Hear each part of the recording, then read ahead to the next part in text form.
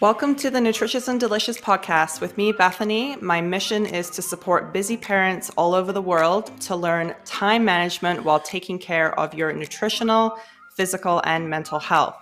After all, a healthy family starts with a healthy parent.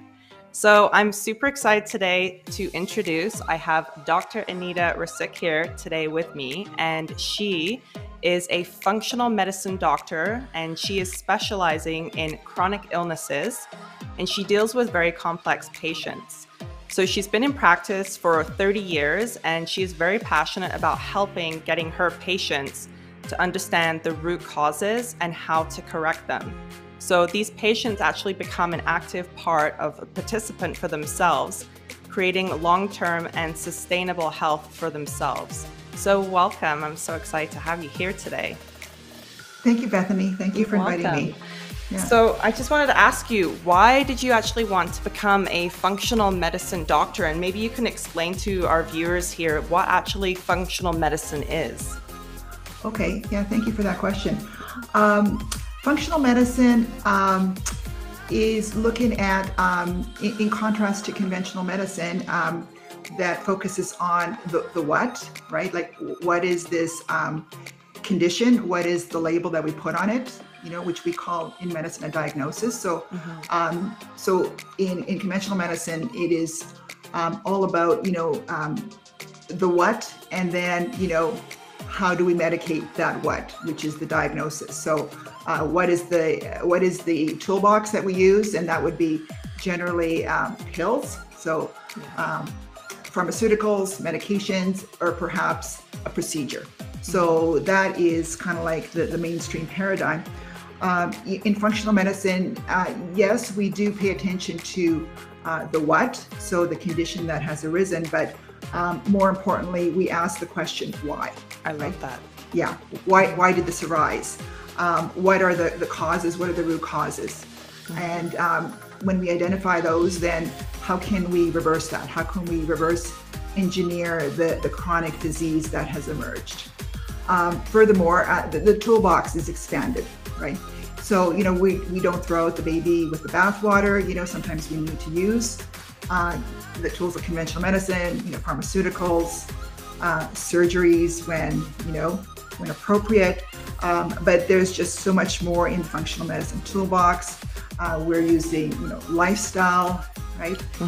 We're using, diet, sleep, exercise, movement, stress reduction. That's the, the base of the functional medicine toolbox. But we're also using, nutrition, nutraceuticals, hormones, and modalities. Right. So that's a lot. That's really good though, because what it sounds like to me for functional medicine is that it's a holistic approach versus it's getting people sort of at the end of a state where they're already in disease and they're needing sort of that fix right away. I love how it approaches it as a why, like, why are we getting this in the first place? Why are we getting these chronic illnesses going on? And looking at it from how do we kind of reverse this in a different way. And there's so many things that you can do, I guess. Like, I didn't realize, like, there's hormone, everything that you can do. Yeah. And you asked, so in terms of why did I get into this kind of medicine? Well, honestly, I got into this medicine a few years back now, when I discovered that it existed. And it was very intriguing.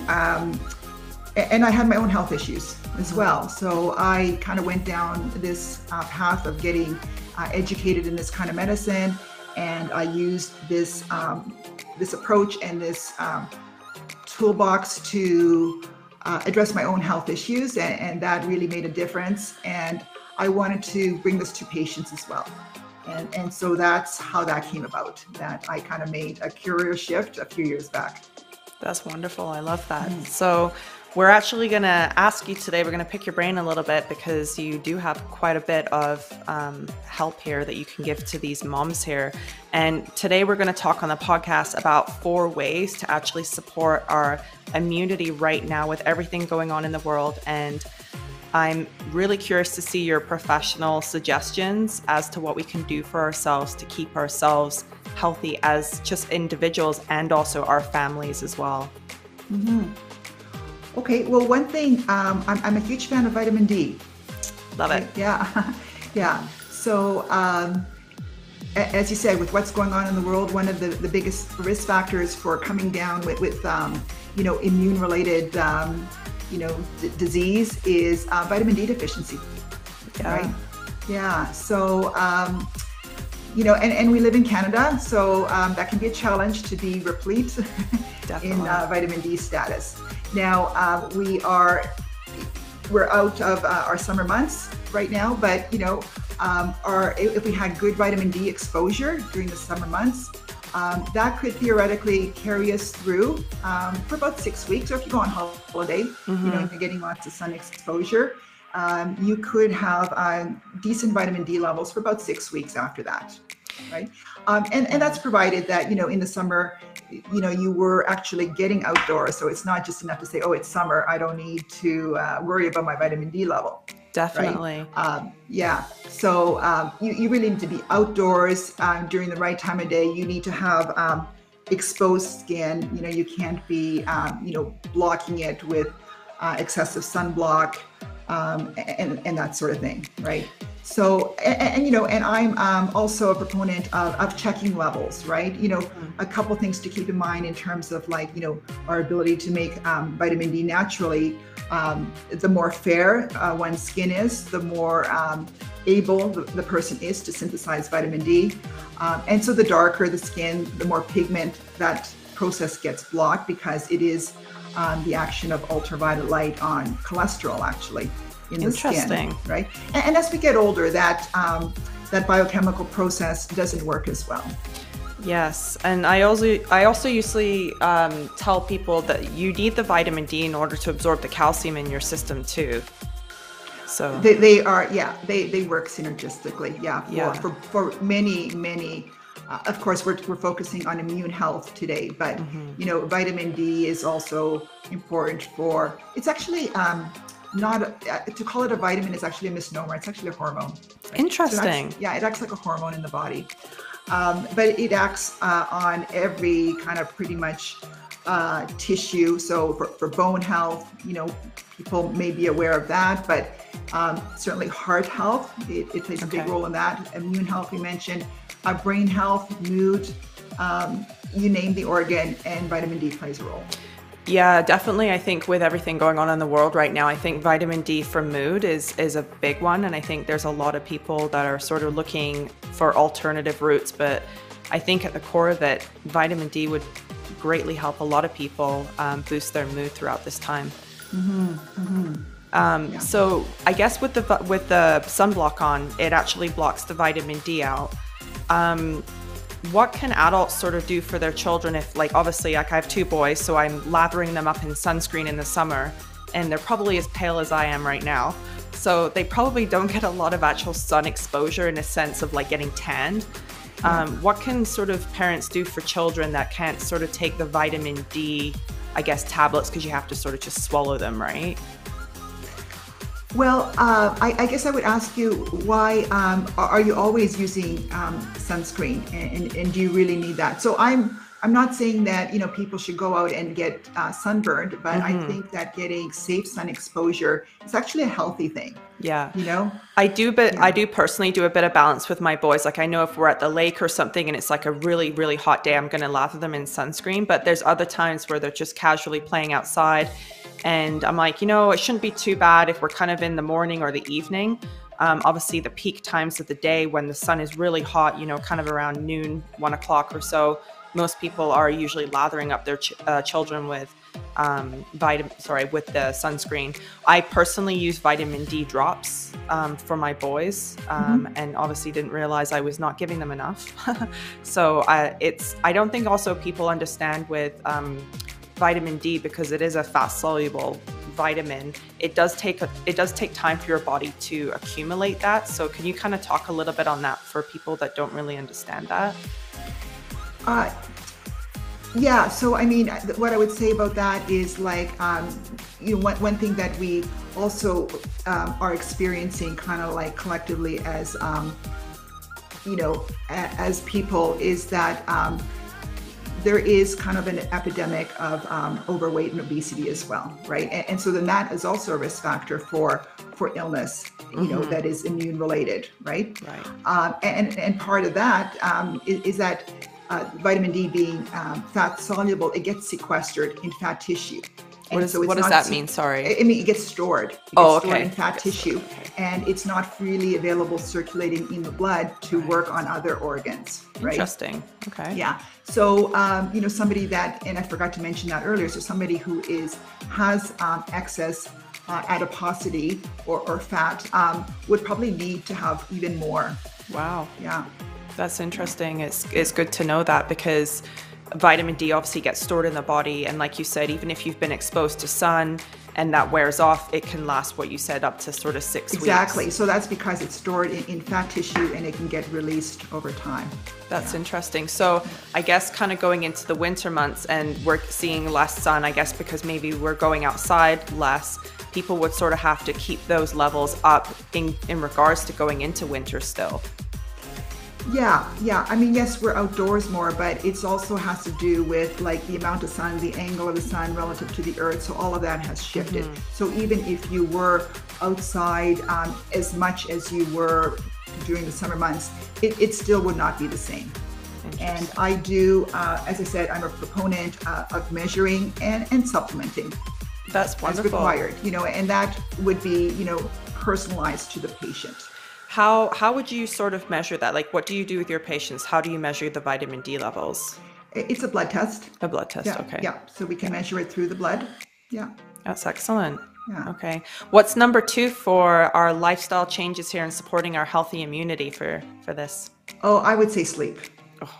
I and I'm not even sure that we can kind of put them in like ranks, but I think that sleep is so crucial.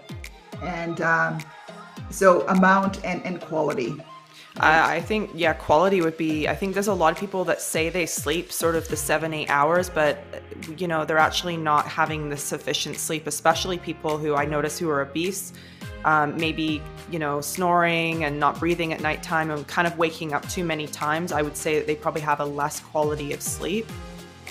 Yeah. So it sounds like what you're describing, obstructive sleep apnea. Yeah. That's a very common condition. But yeah, I mean, sleep or inadequate sleep, I would say less than 7 hours of total sleep is associated with an increase in pretty much every kind of morbidity and mortality that you can imagine. Right. So, yeah. But I do recommend 7.5 total sleep hours, or more.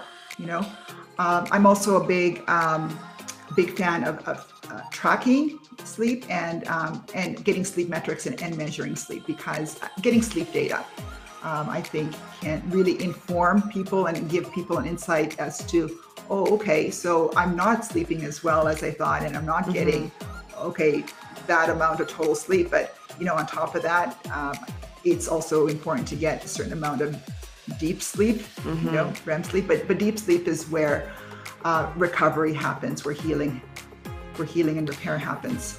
What would you say to probably a new mom? Because I know I experienced this with my first son. I had a very colicky crying baby that did not sleep more than probably 2-hour stretches. And obviously moms are in that category too, I'd say, new moms, of babies waking up through the night and they don't get probably a lot of quality sleep. If you were sort of talking to a new mom and trying to get her to get more quality sleep, how would you sort of advise her to kind of get more sleep? Or, does she sleep when the baby sleeps during the day? Like, what could she sort of do to maybe help herself? Yeah, that's tough. That's a real challenge. And I don't think that kind of napping during the day really makes up for the deep restorative sleep that happens at night. Right? What are your thoughts on, because I've heard kind of contradicting on this, but like napping throughout the day, if you're tired, is it actually a good idea to nap 20 minutes or so? Because I heard obviously going into sleep cycles, I'm not sure, I'm not a sleep expert, obviously, but I don't know sort of how long does it take to get into that cycle, or are we kind of just briefly sleeping and not really getting an adequate energy boost? Because I know for myself included, if I go to sleep, I sort of wake up even tireder, which is probably not good either, right? It's not very good quality. Yeah, and again, I would personalize that. I think what's the most important thing is that we try to be in sync with the circadian rhythms of the earth, right? So we are meant to sleep when it's dark, and we're meant to be awake and active when it's light, right? So, when you have reversal of that, like there are some people that, back to like the sleep quality thing, it's not just about amount, because people that say that do shift work, maybe they get 8, 9, 10 hours of sleep during the daytime. And that's tough. Okay. I've done that one too. And then they're awake at night. Well, we know that, nurses that do shift work, there's a connection between that and cancer, breast cancer. So shift work is actually considered a carcinogen. So, so as much as possible, I would say, it takes signals from nature, it takes signals from the environment. We need that exposure to darkness, and we need that exposure to natural light. So, but yes, if one needs to nap, do take that rest. But if it is interfering with you being able to sleep at night, then maybe it's not right. It's not the best approach. Right. I totally understand the night shifts too. When I was doing my nursing practicums, I was having to do the night shifts. I think it was like 11 p.m. to like 7 in the morning. And even though I was able to stay awake, it didn't feel normal. It didn't feel natural. Like my body was almost screaming at me, like, you need to go to sleep, and trying to sort of force my body to sleep during the day. Even with blackout curtains, it was again, that rhythm, right? It just wasn't there. And it takes a lot of recovery, I've noticed, to kind of get yourself, into that different rhythm. Absolutely. Yeah. We weren't designed. We are diurnal creatures, meaning we're not nocturnal, right? We are, but some animals are, right? You know what I mean? So we're meant to be, doing things during the daytime, and we're meant to be sleeping and resting at night. Definitely. Love it. So thank you. Yeah. So what's number 3 for us today for this one? Well, other lifestyle things, movement, being connected to nature, managing our stress. We've already kind of touched on the nature piece, like being, in tune with the cycles of the earth, right? Yeah. So that is, that's how we evolved. That's how our ancestors lived, right? Definitely. So, as much as possible, it's not just about, vitamin D and being outdoors, but it's about setting our circadian rhythms. And there's just something really healing about being out in nature. Right? I agree. I do that too. And I think that's probably why, as a family, we always like to go outside, whether we're, in the mountains, walking in nature. There's just something about the breeze, the trees, the lakes that we're walking beside. It's like it brings you back to like sort of that rhythm. And I think it is a good stress reduction, I think, for a lot of people. Absolutely. Yeah. We can generally feel better, but there's something really physiologic going on. There is there are negative ions that, are put out by, trees and natures and even the earth. And we can absorb that and kind of help, offset that positive charge that we all tend to kind of carry. That's interesting. So it helps neutralize the body's pH. That's body's energy. Yeah. That's must be what it is, because I think when you go into nature, you don't know really why, but it I think it's the combination of the exercise of, like, even if it's just a walk, the movement, the fresh air, for sure. The trees are giving off oxygen, right? So it's probably, it's just something, it clicks. I don't know. And I love that. With everything going on right now, with everybody feeling so stressed and tense, that is a massive one I've noticed, and it can cause so much illness for people and lower their immune systems. Can you talk a little bit about that? Yeah, I mean, collectively, we are experiencing just a huge amount of stress. There are, you know, and there's an epidemic of mental health, you know, problems and crisis. Yes. Right. You know, we've experienced, you know, isolation and stress and fear, and that's taking a toll, right? You know, in terms of, you know, what else, you know, that can predispose us to getting, you know, catching things, lowering our immunity. But, you know, immunity is not just about, oh, you don't want to catch a certain virus or an infection, but it's also about like things like cancer. That's an immune related problem. Definitely. Right. You know, but certainly, you know, stress is a huge risk factor, you know, for immune related stuff. And that is also about like, how does one not get, you know, something like cancer, right? Right. I've heard, I guess the notion is that you can hold a lot of emotion in your cells, whether you're eating healthy, you're taking care of yourself like this, that's that one side, the physical aspect of sort of nutritionally supplements, exercising, doing all the right things. But then if your stress level is like extremely high, myself included, you know, when your stress levels are peaking, it can really lower your immune system down. And is there sort of a chemical thing that's going on? Like, are we raising our white blood cell count or anything like that? Like, are we on a defense system, do you think? Well, I mean, stress is a catabolic force on the body. It means that it breaks us down, right? You know, so yes, it can weaken immunity, for sure. Yeah, exactly. Okay, well, that was great. So we have one more to talk about, and what would that be? Good nutrition. Yay! Good nutrition. That's all I talk about is good food. Yeah. So yeah, where do we start with that? Like, I would probably, you know, as a baseline, first step is, you know, avoid processed food as much as possible. And I noticed, not just watching, but, you know, watching statistics and stuff too, is that during this whole thing that was going on, people were buying more processed food than anything, because I think the stress levels were so high, people were comfort eating. So again, on a big level, we're also lowering our immune system with the processed food because of the stress. So, you know, there's a couple of factors I've noticed personally myself, is that the food prices are going up. Unfortunately, produce is going up, and the stress levels. And I think that's why I've noticed personally people are eating less quality foods. Can we maybe sort of talk around like some foods that we could maybe increase our immune system? Like, is there specific vitamins in foods we should be looking for, or color of foods we should be looking for, or where to buy? Color foods,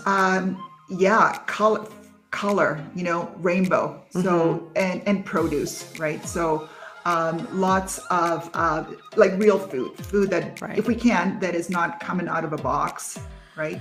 You know, so that at the grocery store would mean like, you know, the perimeter generally of the grocery store, you know, not so much the boxed goods, but, you know, trying to eat as much as possible all of the colors, right? You know, the blues, purples, reds, greens, you know, even whites, that would be, you know, cauliflower and, you know, onions and garlics. But yeah, so trying to get a variety, you know, of real foods. And you know, so our veggies, our produce and fruits. But, you know, I think that, you know, animal products are also something that I think helps, you know, support good health. Yeah, that's kind of probably another subject, because this goes into a little bit more, we're shifting over more to a plant-based. I think that's with the whole, you know, food guide and everything that's been come out. what's your thoughts on sort of our immunity with the meats that we're eating today? Like, do you see that there's more hormones in our meats, or should we be avoiding red meat? I know it's kind of as by person basis usually, but kind of in a general way, what could you kind of tell people? Yeah, I mean, in my experience, plant-based can be code for vegan.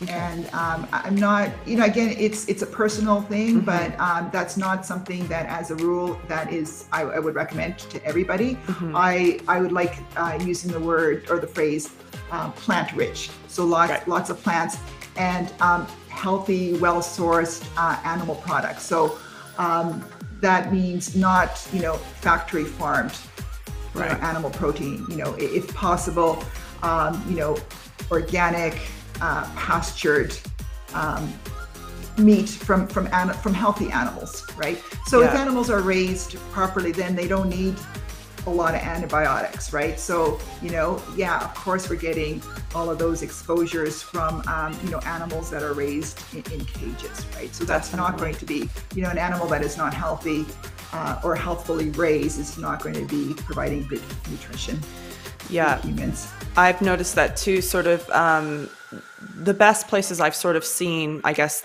like wild caught fish, I would say, or antibiotic free pork or beef or bison, probably I would say in a farmer's market more than anything. It's a little bit more costly, but the meat, like you can tell the quality of meat is so much better.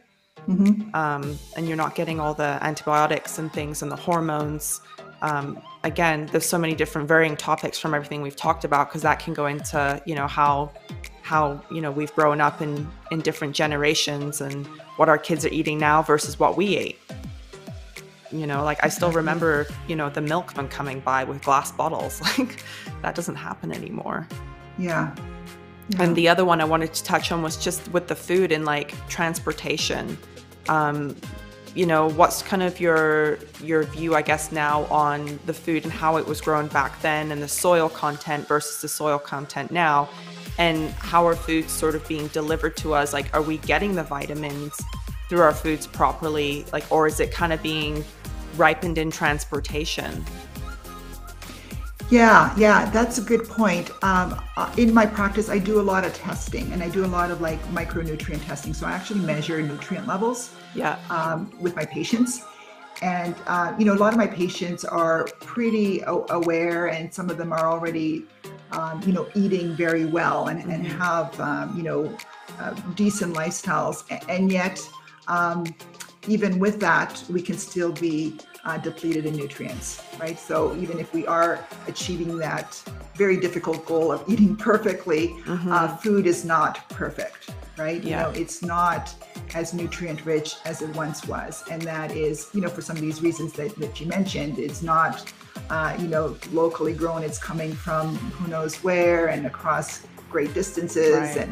And then, soils are not as nutrient rich as they once were. So that's a whole other topic then of like, okay, maybe even eating ideally is not well enough. And I think that is the case, and that we will need to kind of also supplement a good diet with some supplementation. Yeah. I usually recommend the food first for people. And then like you said, you see people that are eating everything they're supposed to and they're still not absorbing enough from the soil and everything else that it's grown in. And that's sort of when we start to look at, okay, what can we sort of give you to supplement? But again, that's kind of a as per basis per person, obviously. So that's amazing. So thank you so much for coming on to the Nutritious and Delicious podcast here today and educating our viewers. Yes, thank you. Thank you. It was a pleasure. Yeah. So how can our viewers actually get more information about strengthening their immunity with you? I have a website, and there are a couple of downloads that are on there that somebody could peruse and see if that is helpful to them. Okay, excellent. Yeah. And I think you mentioned before that there was one about leaky gut syndrome. Is that something that people should be going on and finding that on your website? Yeah, I think there's some really basic information on there that can be helpful to the average person.